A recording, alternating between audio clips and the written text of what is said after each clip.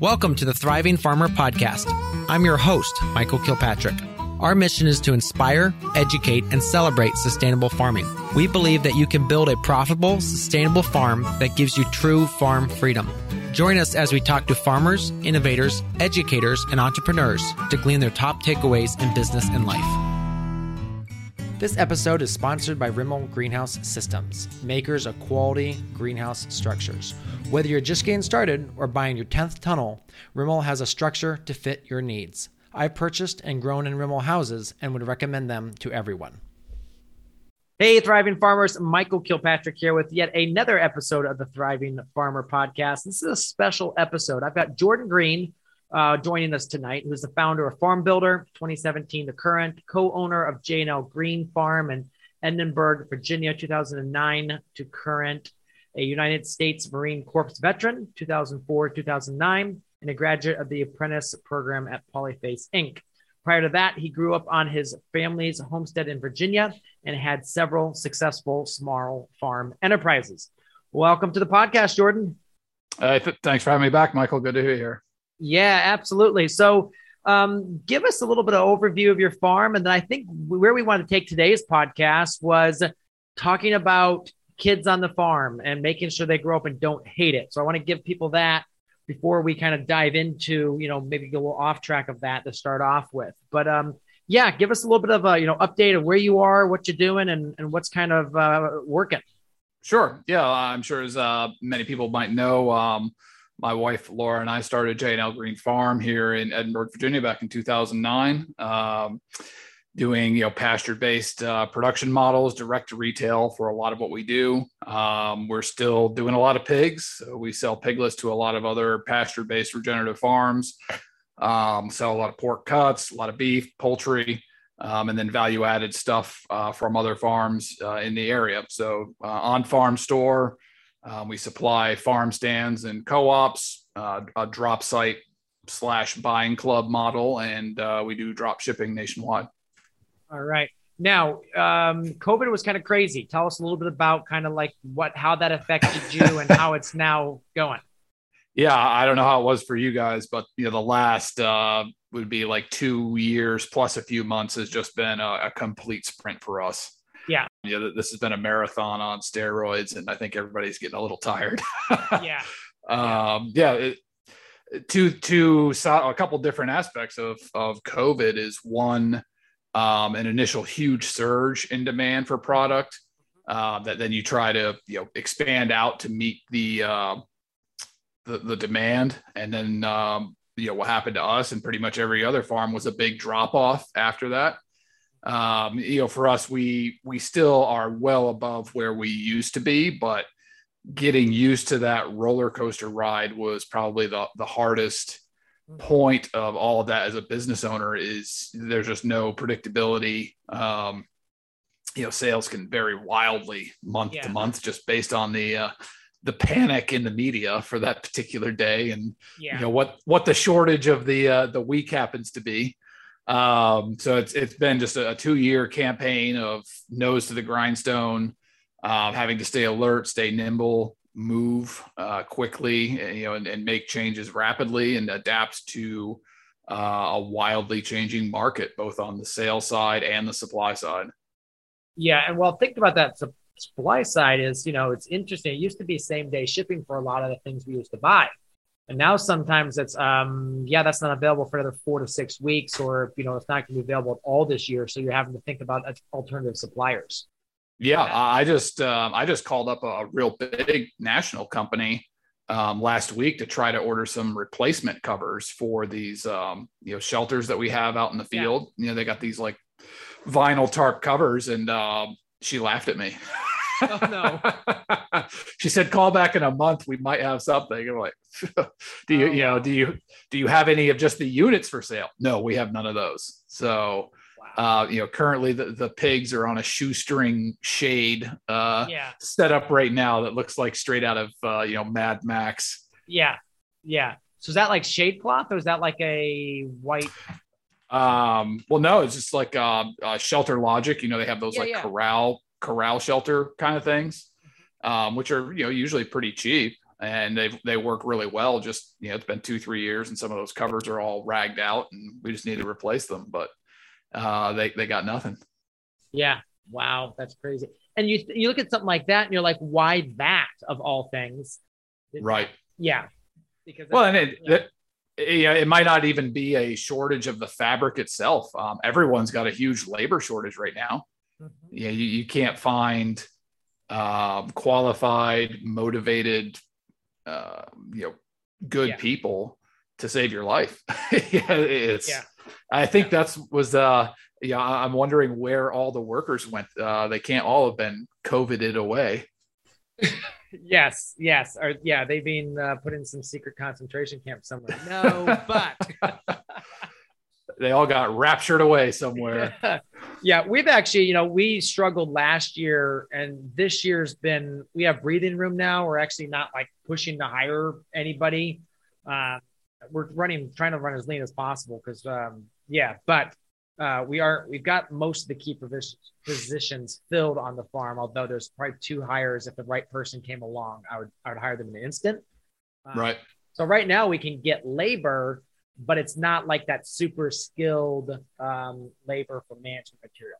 It's all just hourly people. Yeah. You can get that by getting a well-qualified, like number 2 type. You just can't compete when the construction industry is offering guys $50 to $100 an hour. Yeah. Just to start, and you just can't compete with that as a farm. So you have to find those few people out there that do it for lifestyle reasons as opposed to pay reasons. Or Target is hiring for $25 starting wage. Right. So. Yeah. I mean, even local gas stations here, they're starting, just cashiers at $17 an hour. We're having to start, just college kids on summer break who, have never lifted a shovel in their life. We're having to pay $18 an hour. And, they work hard. They show up on time. They don't complain. And so I can't complain about it much, but it is a paradigm reset, I think, for all business owners of what the reality of the new labor market is going to be and where you need to focus your attention. Like you were saying before you just got to be super lean, highly efficient, to minimize the amount of skilled labor you have to bring to bear. Yeah. And think about, hey, what machine can I buy to replace labor? Right. Or what change can I make in, how things are done? Just one little change we made this year is we switched from, for our sow herd, which was, breeding pigs. In the past, we'd always done a morning and an evening feed route for a couple of reasons. One, you get a little bit better metabolic return on having 2 feedings as opposed to 1. And also you're getting that second management check for the day. Yes. But we've had to go back to just doing 1 feeding a day just to trim, that time from the schedule, just to keep other things that are more important than, a little bit of feed recovery on your, conversion ratio. We've kind of had to ditch that and just focus on, hey, what's the most effective and efficient movement of people around the farm? That's got to be the number one thing right now. Exactly. Yeah. Well, this kind of ties in a little bit to the post you did on Facebook about kids on the farm. Do you want to kind of go ahead and just kind of share what prompted you to have the post and just talk about that? Yeah. So, I mean, it was kind of a random thing. A lot of the posting I do is just the inspiration of the moment. It's hard for me to sit down and be disciplined about writing, but when the spirit moves, the words will flow. So it was a couple of weeks ago, and we were grinding feed, which is something we pretty much do every week. And our youngest son, he just kind of showed up and put himself to work for a little while, and I took a little video of it. Thought it was cool. And later on that evening, just had some time and came up with a post for it and put it on Instagram. It links over to Facebook as well. And it must have pleased the Facebook algorithm gods, just precisely because, a normal post for me might get, 3,000 to 5,000, maybe 10,000, kind of reach. And this one, as of today, is at like 3.4 million. Wow. Just rocketed across Facebook. I don't I take no credit for knowing how to manipulate their algorithms, but it was, Yeah. it was something that resonated with a lot of people and got a lot of shares and a lot of conversation going. Yeah. And it was on what I made a post, the text part of it was just how we have approached having our kids on the farm and working in the business. And, both Laura and I are, you could say we have a biased opinion on it based from our own life experiences growing up in family businesses. And it's, something that we've had, conversations about and tried to be intentional with how we're going to approach, our kids working in the business and interacting with it. And, finding a way that we can instill some work ethic and character into them, but we're not using them as our, child labor force in the business. Both of us believe that compelling children to work in a business is not right. That it is our business and it should be our work to make that business a success. Now, that doesn't mean that the kids can't work in the business, but we're going to treat them like an adult. That if they want to do adult things, which is, working for a business is an adult thing. And this is separate from, the household chores. You got to pick up your laundry. You got to keep your stuff cleaned up. You got to help with the dishes kind of thing. We live in the house. Yeah. This is that separate topic of working in the business. And what? Adults who work in your business, they get paid. So we're going to replicate that with our kids. The kids aren't making $100,000 a year kind of thing, but we want to foster a direct correlation in their, young developing minds that, hey, the quality of work that I do and me showing up for a job directly impacts the amount of Skittles that I can have. Yeah. Or the computer stuff that I can buy. Our oldest son is, nuts on building computers and, playing Rocket League is his thing right now, which makes no sense to me, but I'm not a 13-year-old boy anymore. Right? That's right. And so, making that connection of, hey, the advancement that I want for myself in my life is going to be tied to work at some point. And if I work for mom and dad and I do this, things that are outlined for me, I can get paid for it. And that's kind of been our approach for several years now. And, for better or for worse, that's how we're doing it and how our kids are responding to it. So, back to the post, it stimulated some good conversation about, what's that role that children play in a farm business? Should they just be out there to work for mom and dad, whenever mom and dad need helpers, or should it be something where it's a little bit more organized and laid out and compensated and structured? And there's a wide variety of opinions out there in the ether. Yeah. So now you grew up in a family business, right? Yeah. And what was that business? So my dad's actually a landscaper. He's had his own landscaping company for maybe 42 years now, I would guess. He had it before I was born, and I don't remember the first time that I went out to work. And kids go out to work with their parents, but it's really not work. When you're 5 years old and 7 years old, kind of thing. So it's a real dichotomy. As a child working in your parents' business, that you want to be with dad, and for me especially as a kid, you go work with dad. That's when you can have like the lollipops and the Sprites, the stuff that you can't have at home. You can get the sugar when you go out with pops. And that's exactly like it is here, even though my wife doesn't know. Yeah, I mean, sugar is is the great incentivizer of child labor. Hey kid, you spread this mulch all day and I'll give you a lollipop. Sweet, good deal. Yeah, Simon goes with me to the hardware store, and he always seems to show. We get there and he's like, I've got a quarter. I'm gonna get myself a gumball. I was like, where'd you find the quarter? Right. I took it out of your truck. Yeah. And so I worked in my parents' business until I was 19. and moved out of the house and went to Polyface to do my apprenticeship there.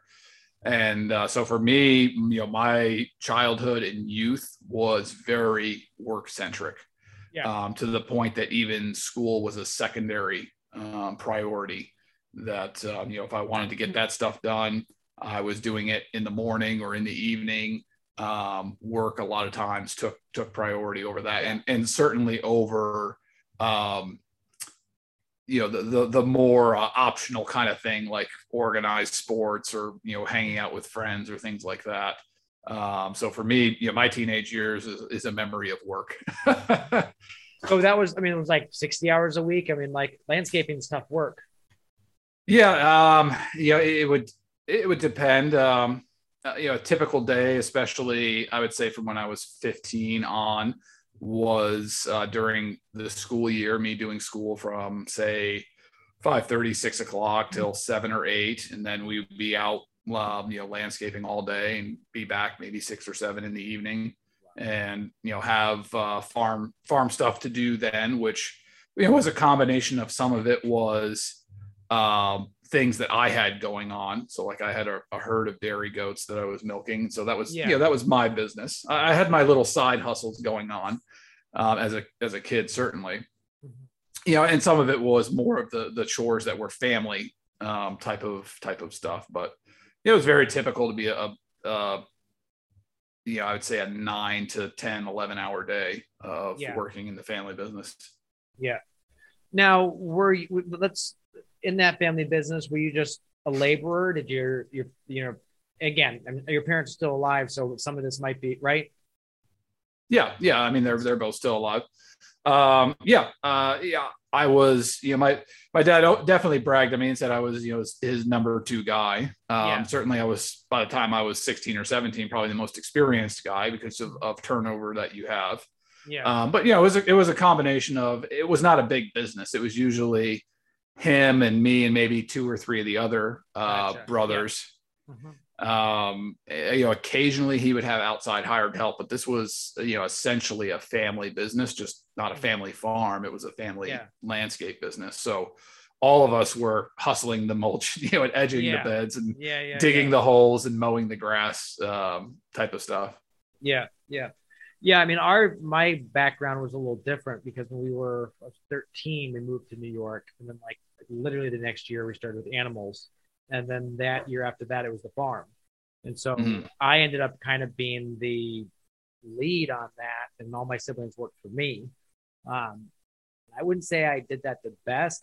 They got paid, but they sometimes didn't have a choice whether to work for us or not too. So right. I think a lot of their memories of me is me telling them what to do, or bossing them around pretty much. So right. Which I'm sure is just not, it's not a normal childhood. But I think it's something, the older I've gotten, the more I've realized how abnormal a childhood it was. I had my first side hustle business when I was 8, delivering newspapers. By the time I was 12, I was doing a paper route for myself every morning, like dark, going out and delivering newspapers, and then, mowing some yards on the weekend. And, that funded my fishing lure, expense budget.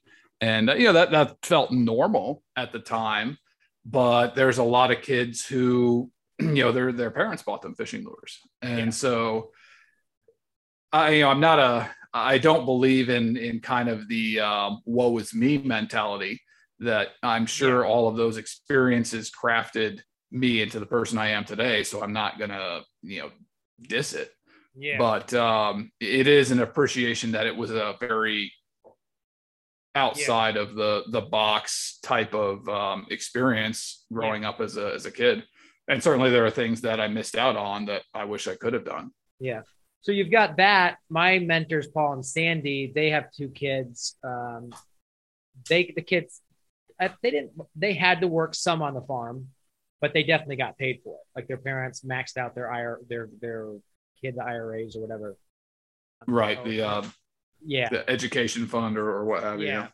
So they're gonna, and I don't know, they're gonna be set after a while, when stuff happens because they maxed that out. They, that they're gonna be pretty well set. But I mean, one of their kids is working still on the farm. The other has his own farm related business. That came because he worked on the farm, and again, both very well adjusted individuals now. And it's just interesting the different ways people do it, and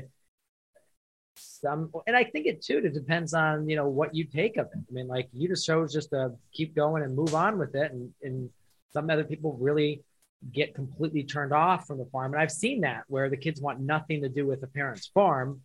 And right. I mean, yeah, we know a lot of farmers that are like that. I think it also comes back to, I mean, we don't want the kids to hate the farm. So let's talk through that. I mean, what do you think about being on a farm, made to work? What do you think about that makes kids want to hate the farm? Well, I mean, in my own experience, it was more of a homestead kind of thing and not a commercial farm. But I certainly have a lot of friends who grew up as being children on a farm, and some have left, some have stayed. I think there's a lot of things that feed into that for a child. Some of it, I think, is, are you compelled to work, or is it something you're doing as an outflow of an interest that you have, that you want to be part of the farm and participate there? I think as kids get older, and certainly I've seen this in friends who have hit like their 20s, 30s, and 40s, is the influence of the decision-making process on the farm. That, if you're 40 years old and still being treated like a 15-year-old on the farm, and everything's got to run through dad and grandpa, and you can't make a decision one way or the other. Well, two things. One, you should never treat someone who's working for your farm that way as an owner. Yeah. But somehow there's this license that if it's your kids, well, you can do that. And you see that a lot. And I think that will lead to a lot of resentment of, hey, I'm still at dad's beck and call, and I'm 35 years old and I'm not being treated as an adult. I can't have any influence on the decisions that are made around here. And I'm just marking time till he kicks the can, and I can have the place and do what I want. I think another thing to throw out there too is, if the farm is never run like a business that's profitable, and it always comes back to where the farm isn't making money and dragging you down as a family, you're never going to want to continue that. I mean, at least if you're smart, you are. Right.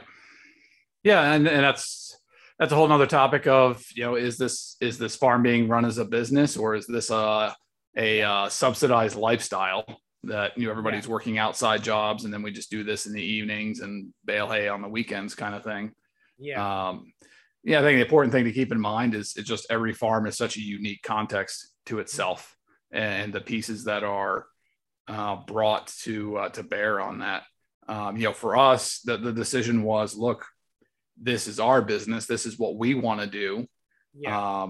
It would be great when the kids are adults, if we're still farming then, if they want to work in it and be part of that. But our acceptance and love and pride of our, in our children is not in any way tied to them working for us.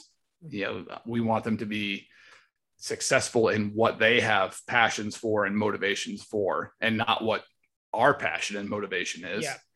In that, you just earlier, you mentioned, okay, Skittles, you get more Skittles, you work, but you also just mentioned making sure that you don't tie, let's say, your love or appreciation or what they get to that too. So that's a fine line, I think, there too. You just have to be very clear on why they're getting what they're getting, and the different aspects of that.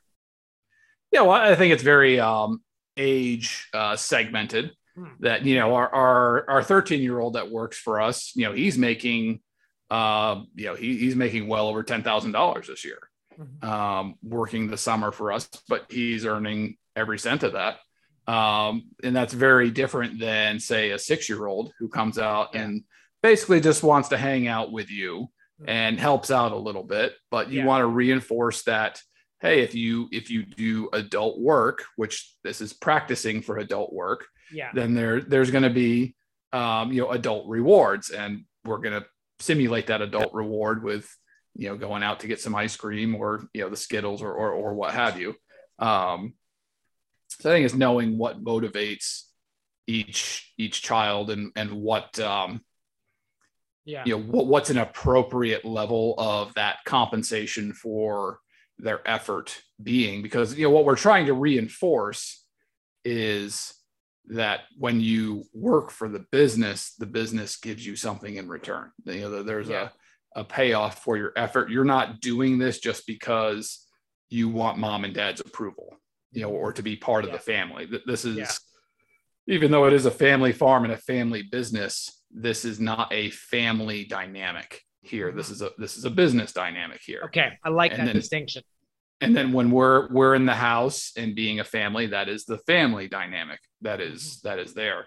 And you see that a lot. I'm sure you have with the consulting you've done, of that bleed over from one into the other in family farm businesses, that you have elements of the business that have the dysfunction of the family being drug into them. And then you have the dysfunction of the business being drug into the family dynamic.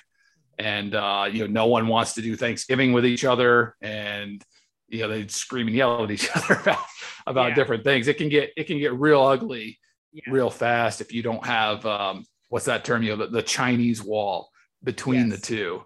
That look, business stuff's business stuff and family stuff is family stuff. Well, and I think the thing that really starts to see is, I think a lot of it can be kept under the rug when you just got a family going at it together. But when the kids start to grow up and start getting married, and so the wives start giving a little bit, or the husbands start giving a little bit of a better idea of what's going on, they're like, sure, what's going on here? You're doing what for what? So I think that aspect. And so, seeing a family that still has Thanksgiving together, you're right. And they're all in the same business is very different and very cool to see. Yeah. You have to be, I think it's something you have to be very intentional about the elder generation. I'm going to throw that out there. As the elder generation, you have to be very intentional about, communicating that and then backing that up with your actions. That, for the kids, you working in the farm business has nothing to do with whether we're going to love and treat you, well as a child. Yeah. So there is, so you're always our child. We're always going to love you. If you want to work in the business, there will be different rewards for that work than just being a part of the family. I think that's right there. That summarizes that. Nelson carrot, Satakoy melon, buffalo tomatoes, Megatron leek. What do all these varieties have in common? Well, they're all dinosaurs or varieties that were dropped by the trade for one reason or another. So what do smart growers do? Well, if they can, they buy a bunch of seed before it goes out of stock and freeze it while they scramble to find new varieties that are going to work better. But the problem is that eventually seed vitality goes down and the seed is no longer good. Is there anything you can do to revive the seeds? Well, introducing Ultra, an organic seed treatment, or as I like to say, a seed defibrillator. To back up a bit, we were able to get 20 kernels of what we now call Gills Select, a rare Indian corn variety from Gills Sweet Corn Farm in the Hudson Valley. We grew it out, distributed it to a number of farmers, and then life happened. About a decade later, I found the seed at the bottom of our freezer, and we took most of the seeds and tried to germinate them in a greenhouse. Only a few came up. Not enough to have good genetic diversity. Last year, with only a few handfuls left and a Hail Mary attempt, I soaked them with Ultra for 24 hours, then struck them into some trays and popped them into our germ chamber. 72 hours later, we started seeing shoots, and this year, even with an 8-week drought, we had a wonderful yield of corn.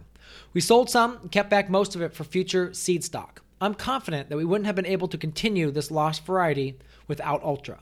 Here's the best news yet. AgriGrow has agreed to offer a 10% discount to all Thriving Farmer listeners. Simply use the coupon code THRIVE when you check out. Again, that is THRIVE for a 10% off discount on your first order. Go to smallfarm.solutions for more information. Let's talk about this too, because I know this, I've seen this too, where they say, well, dad is always working in the business. I don't want to have that kind of business because it consumed him. So how do you make sure you keep that, back to that Chinese wall, divide of having off farm or just separate farm time? Well, I think it's I don't know if that's necessarily the indicating factor of someone being a workaholic or a couch potato. Yeah. Is a business ownership. I know some business owners that never leave their house. That they inherited a business, everything's kind of going along, and they're just at home all the time, and they're not motivated to get out and function and do something in the business. And then other people who are entry level type workers who are extreme workaholics. So I don't know, maybe is it a bit of an excuse to blame the business for parents' busyness? Well, absolutely. Maybe that's just who they are. But I think it's for us, it's something that we communicate with the kids about, because we've had some of these conversations like, why can't we go on vacation and stuff? And it's being honest with the kids, appropriate to their age level, and saying, look, we are working hard in the business now to achieve this goal. We are moving towards this goal that will be a legacy for our family. And this is the time when, dad or mom and dad, we are doing this for the family and for our future together. And obviously having a balance to that, taking those times to go and do things with the kids, but carving out ways that, we probably spend more time with our kids than almost anybody else, because we're around all the time and they're around all the time. It's just that a lot of the time we are working, but they have opportunities to be with us and see how, how we behave as adults in a work environment that a lot of other kids don't get to have. And, back to my own experience working in my own father's business, there was certainly a lot of very advantageous experience there as, a 10-year-old, 12-year-old, 15-year-old, seeing how, he as a business owner interacted with customers and how those customers interacted with me, and, the little old ladies who want to give you hot chocolate, when you're shoveling their snow and stuff, and just how that dynamic of interacting with other people outside of your social network works. There's a lot of value, I think, for a child to see and experience the business. Kind of, the line I'm trying to hold or, thread on this is there's got to be a difference between compelled participation and incentivized participation. Well, I think one thing too is that there are so many positive skills and traits that come from working in a business and being around a business that's run well. And that's one of the best legacies you can leave, is obviously A, to work hard, B, to critically think, and C, be able to market. I mean, obviously there's other ones out there that I'm listing right here, but that's what I'm just going to riff off right now and say, having them around that is just so helpful. It gives them such a huge leg up. Yeah. I mean, having an 18 or 19-year-old who grew up in the family business and wants to stay, man, that guy knows so much more than people that you're hiring, especially on a farm. You just cannot replicate a growing up around equipment and knowing how to operate equipment safely and what are the little idiosyncrasies of each piece of machinery. If you have someone who spent their growing up years learning how to do that, they run circles around adults. I would trust a 17-year-old kid who grew up on a farm operating equipment. I would trust him operating equipment far more than a 40-year-old who's never been around it. Yeah, my previous farm, we had he was 18, but he was our equipment driver, and he did a fabulous job. So far ahead. One of the things, just the other day, my wife kicked the 5-year-old out of the house because he was bouncing off the walls. She's like, go hang out with your dad.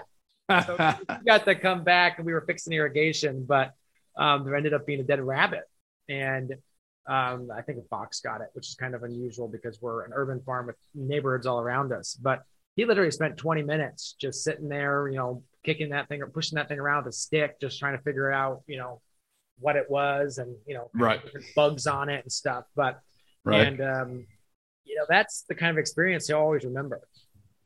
Yeah. Yeah. Yeah. So, it's a balance, it's, childhood can be a great development zone for learning what work is, and participating in a workplace, but we need to make sure that that balance is being preserved of, hey, it's fine to go to soccer camp for a week in the summer, and it's fine to go spend the night over at your friend's house and, go to their pool party, even though mom and dad are still home working in the business. Yeah. We can do 70 hours a week in a business, but they shouldn't be doing. Yeah. And And one of the one of the leg up we have here is my in-laws are literally 6 minutes away. So nice. It's good to go over there and hang out, and they get to take them some places. So, I mean, like I tell, if you've got young kids, having that support network is so key. If you're out in the middle of nowhere, trying to run a farm with little kids, that can be very tough. Yeah. I mean, community is so important, and that's such a big part about the whole regenerative agricultural movement is, the community of eaters and the community of, the soil and the animals and plants. And we need to make sure to maintain the community of humans, as well. If it can't be reflected in quality relationships and quality food, and quality experience, then what are we slaving away for on these things? Yeah. Now, one thing, obviously, training kids to work hard is important, but you also don't want to scare them off. You also don't want them to be, I just had to work too much. Mm-hmm. What have you found any things, tricks? Have you, what's your thoughts on that? Like anything that you're training at, it's about going to failure, and then doing one more, and then we're done. So if you're wanting to get really good at lifting weights, you're going to train that muscle group to failure at times. Not every time, but you're going to have a point where, all right, we're going to do deadlifts to failure and see where it's at. And so, I think it's different for each kid of knowing what's their capacity and can they get pushed just a little bit further to know, hey, I normally don't get up till 7 o'clock in the morning, but on this type of day, I'm going to get up at, 6 or at 5:30 or, whatever. And hey, it'll be okay to wake up a little bit early, roll out of bed and go do something. Or, if I'm carrying, like our 13-year-old, he's working on the poultry enterprise this year. He started at the beginning of the season, not being able to carry 2 buckets of feed very well from, one part of the field to the other for the chickens. And, he was asking about it. And I was like, you get better by doing it. So put however much you can in the bucket, hold it correctly and start walking, and then put a little bit more in, a little bit more.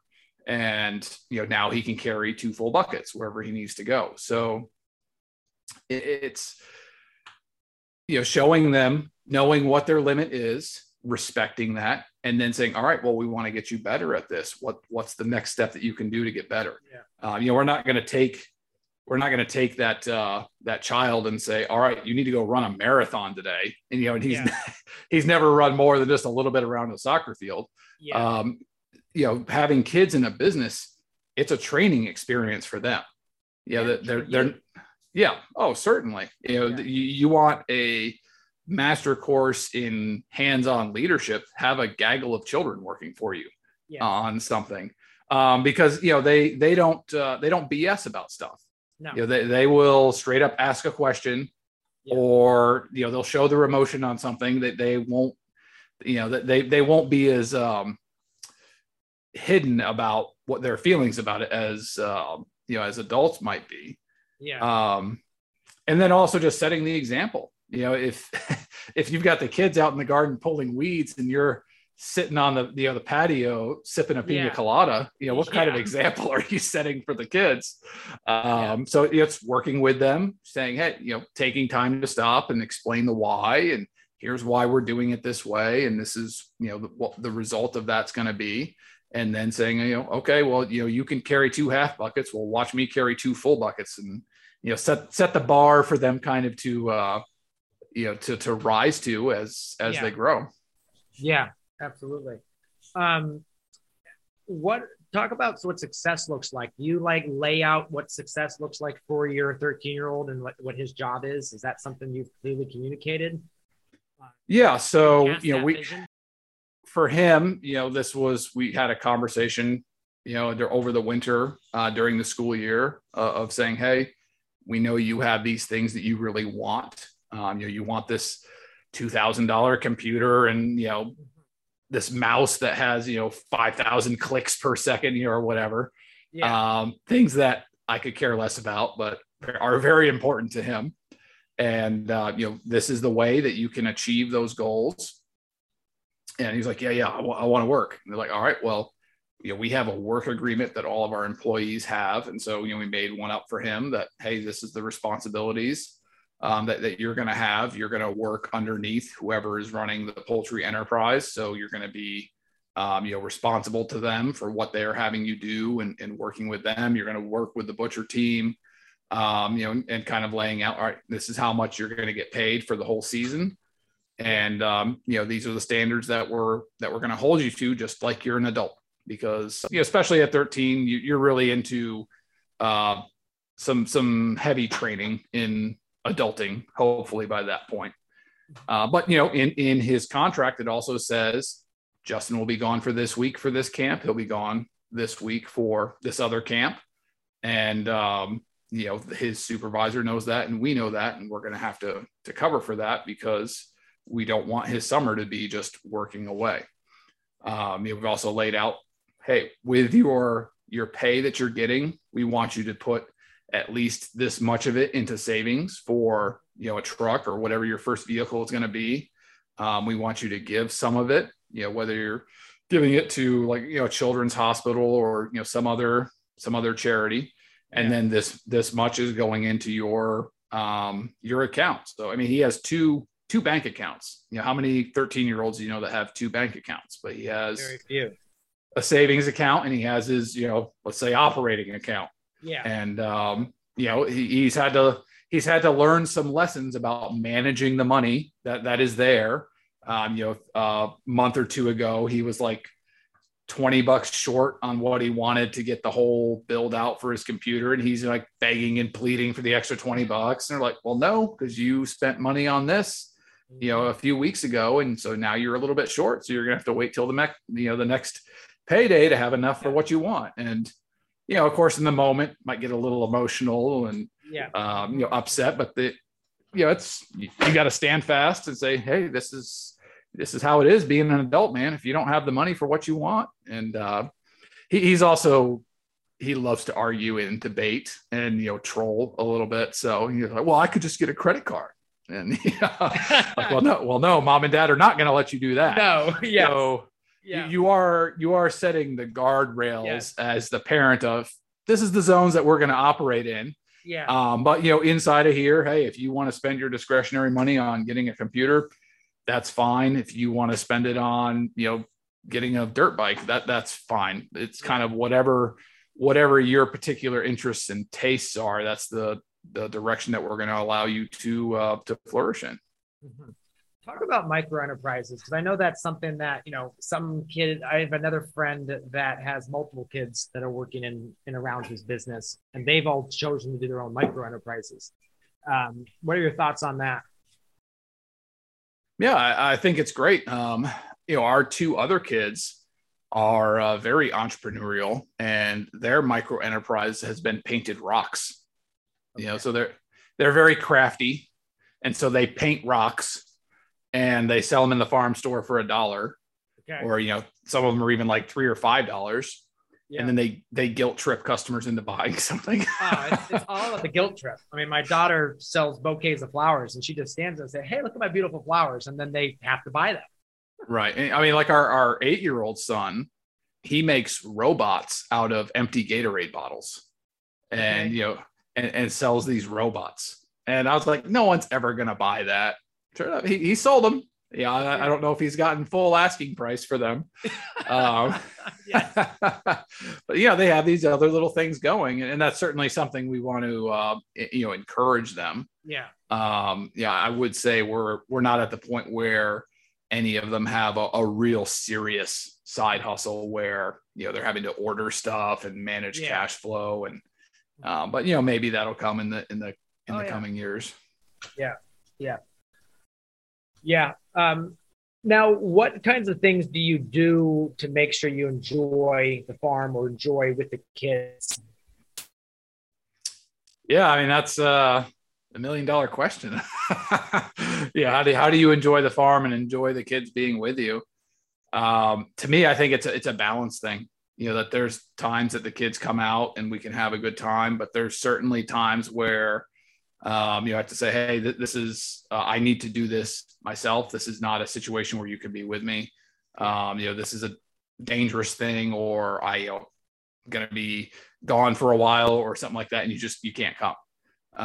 And maybe just have something else for them to do, or having a way to compensate for it. But like we about every week now are driving to Pennsylvania with loads of pigs to slaughter. And so they're kind of on a rotation who gets to ride with me, for that trip. They're not doing any work at all. They're just coming along for the snacks. But, that's time that they can spend with dad. There's other times where I'll bring them along and, have a little project that they definitely can help with. Maybe we're going to pick up a bunch of small rocks and throw them in the gator and go dump it in a mud hole on one of the farm lanes. And that's something that they can definitely help with.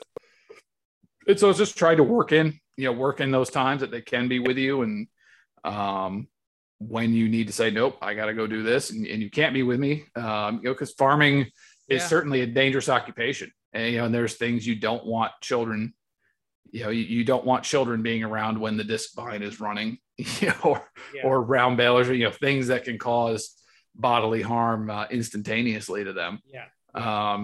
You can't ride on the tractor with dad for these tasks, but you can ride when daddy does this.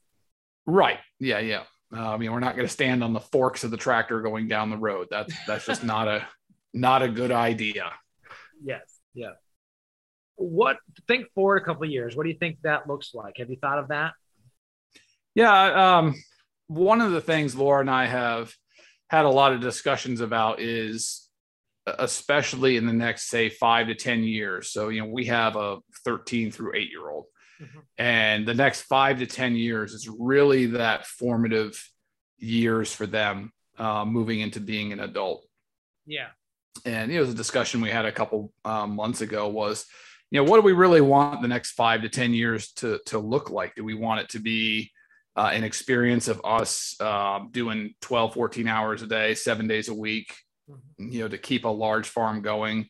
Or do we want to make sure that we have mechanisms in place where we can prioritize those experiences as a family and doing things together, educational things, recreational things, adventures, what's going to be, what are we going to look back in 10 years and say, wow, that was a good 10 years that we spent there?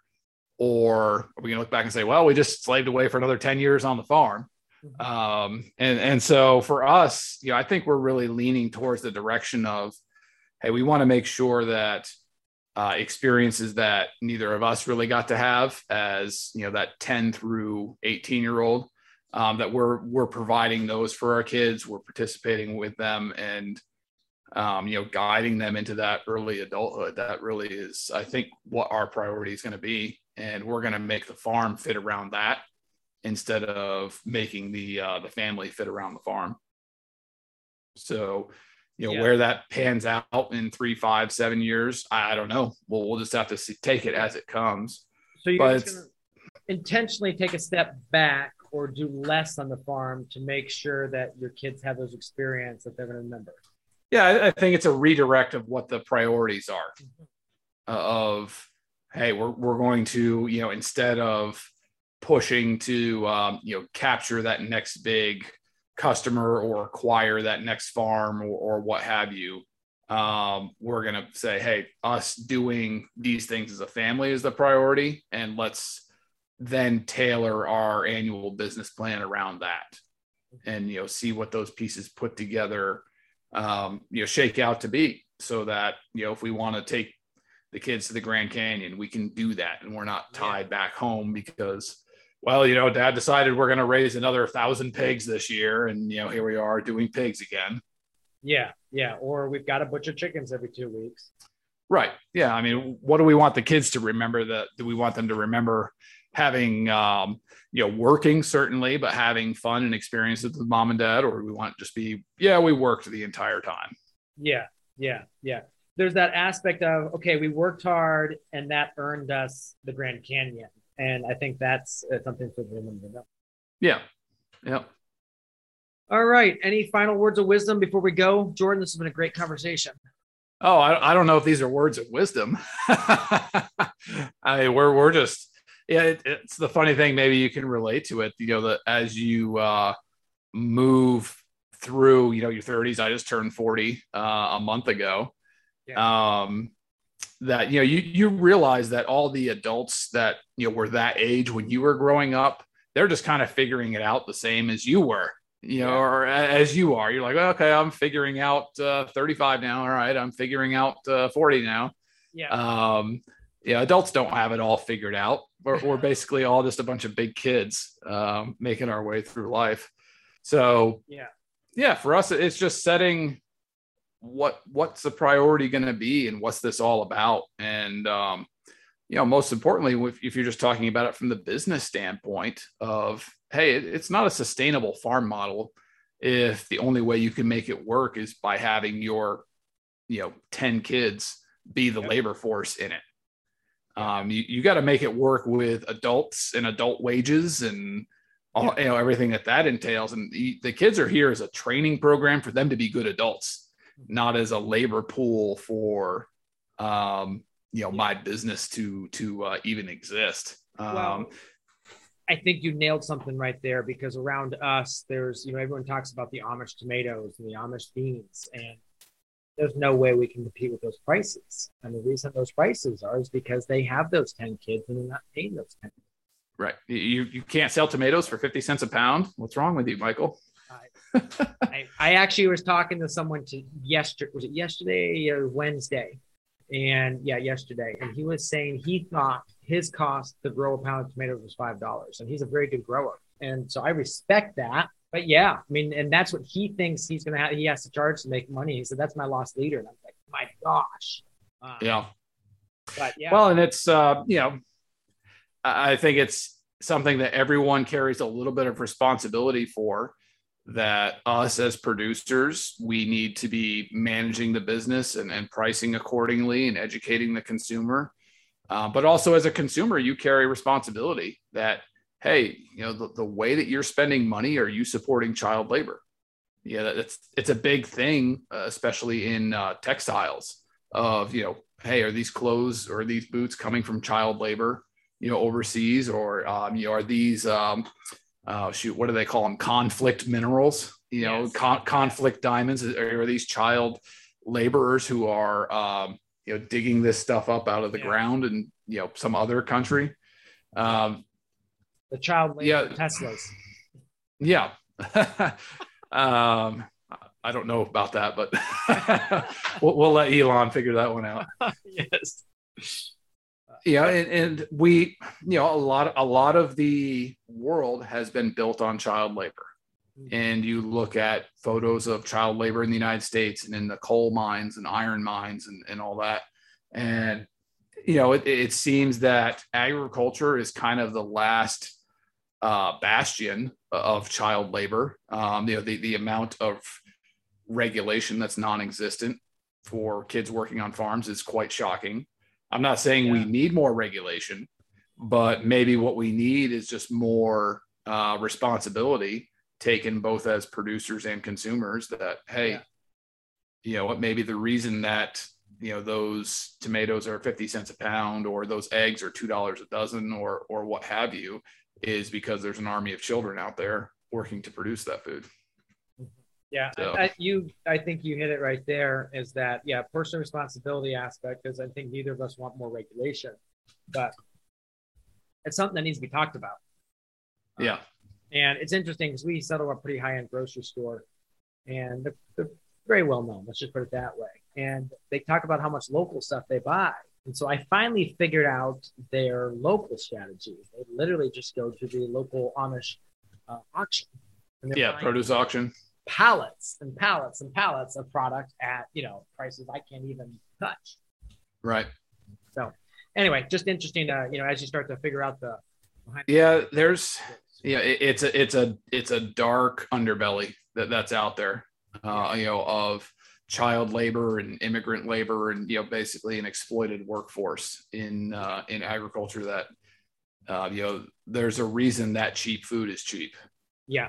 And there's a reason why, if you look at, the government won't touch it because of how it affects different people in the government. Sure. Yeah. Well, Jordan, this has been a fun conversation. Thanks so much for popping in and being willing to do this. And hopefully this is something that few people will find helpful. It's helpful to me as I have a 5, a 7, and a 10-month-old, and a couple definitely 5-6 years behind you start to think about they're interested in the farm, but how do we make sure that my 7-year-old, she's all sorts of entrepreneurial. My 5-year-old, you have to drag him to take the compost out. So,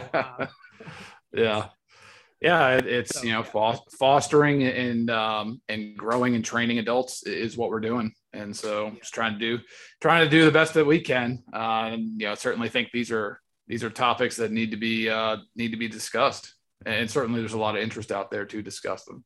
Yes, which shows by your post. Well, Jordan, thanks so much. We will link to that post. It's on your Facebook, your Jordan Green public Facebook page. So go there, check that out, and we will link to that in the episode so you can check out what he did. He posted. But again, Jordan, good deal. Thanks a lot. All right, thanks, Michael. Take care.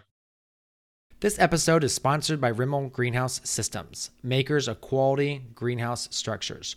Whether you're just getting started or buying your 10th tunnel, Rimmel has a structure to fit your needs. I've purchased and grown in Rimmel houses and would recommend them to everyone. So there you have it, another episode in the books. So I'd love if you would hop on over to iTunes and leave us a rating and a review. Those mean everything to us. We love to hear what you're thinking. If you have a podcast guest that you can recommend, please pop on over to the Thriving Farmer Podcast website and leave us a review. That's thrivingfarmerpodcast.com.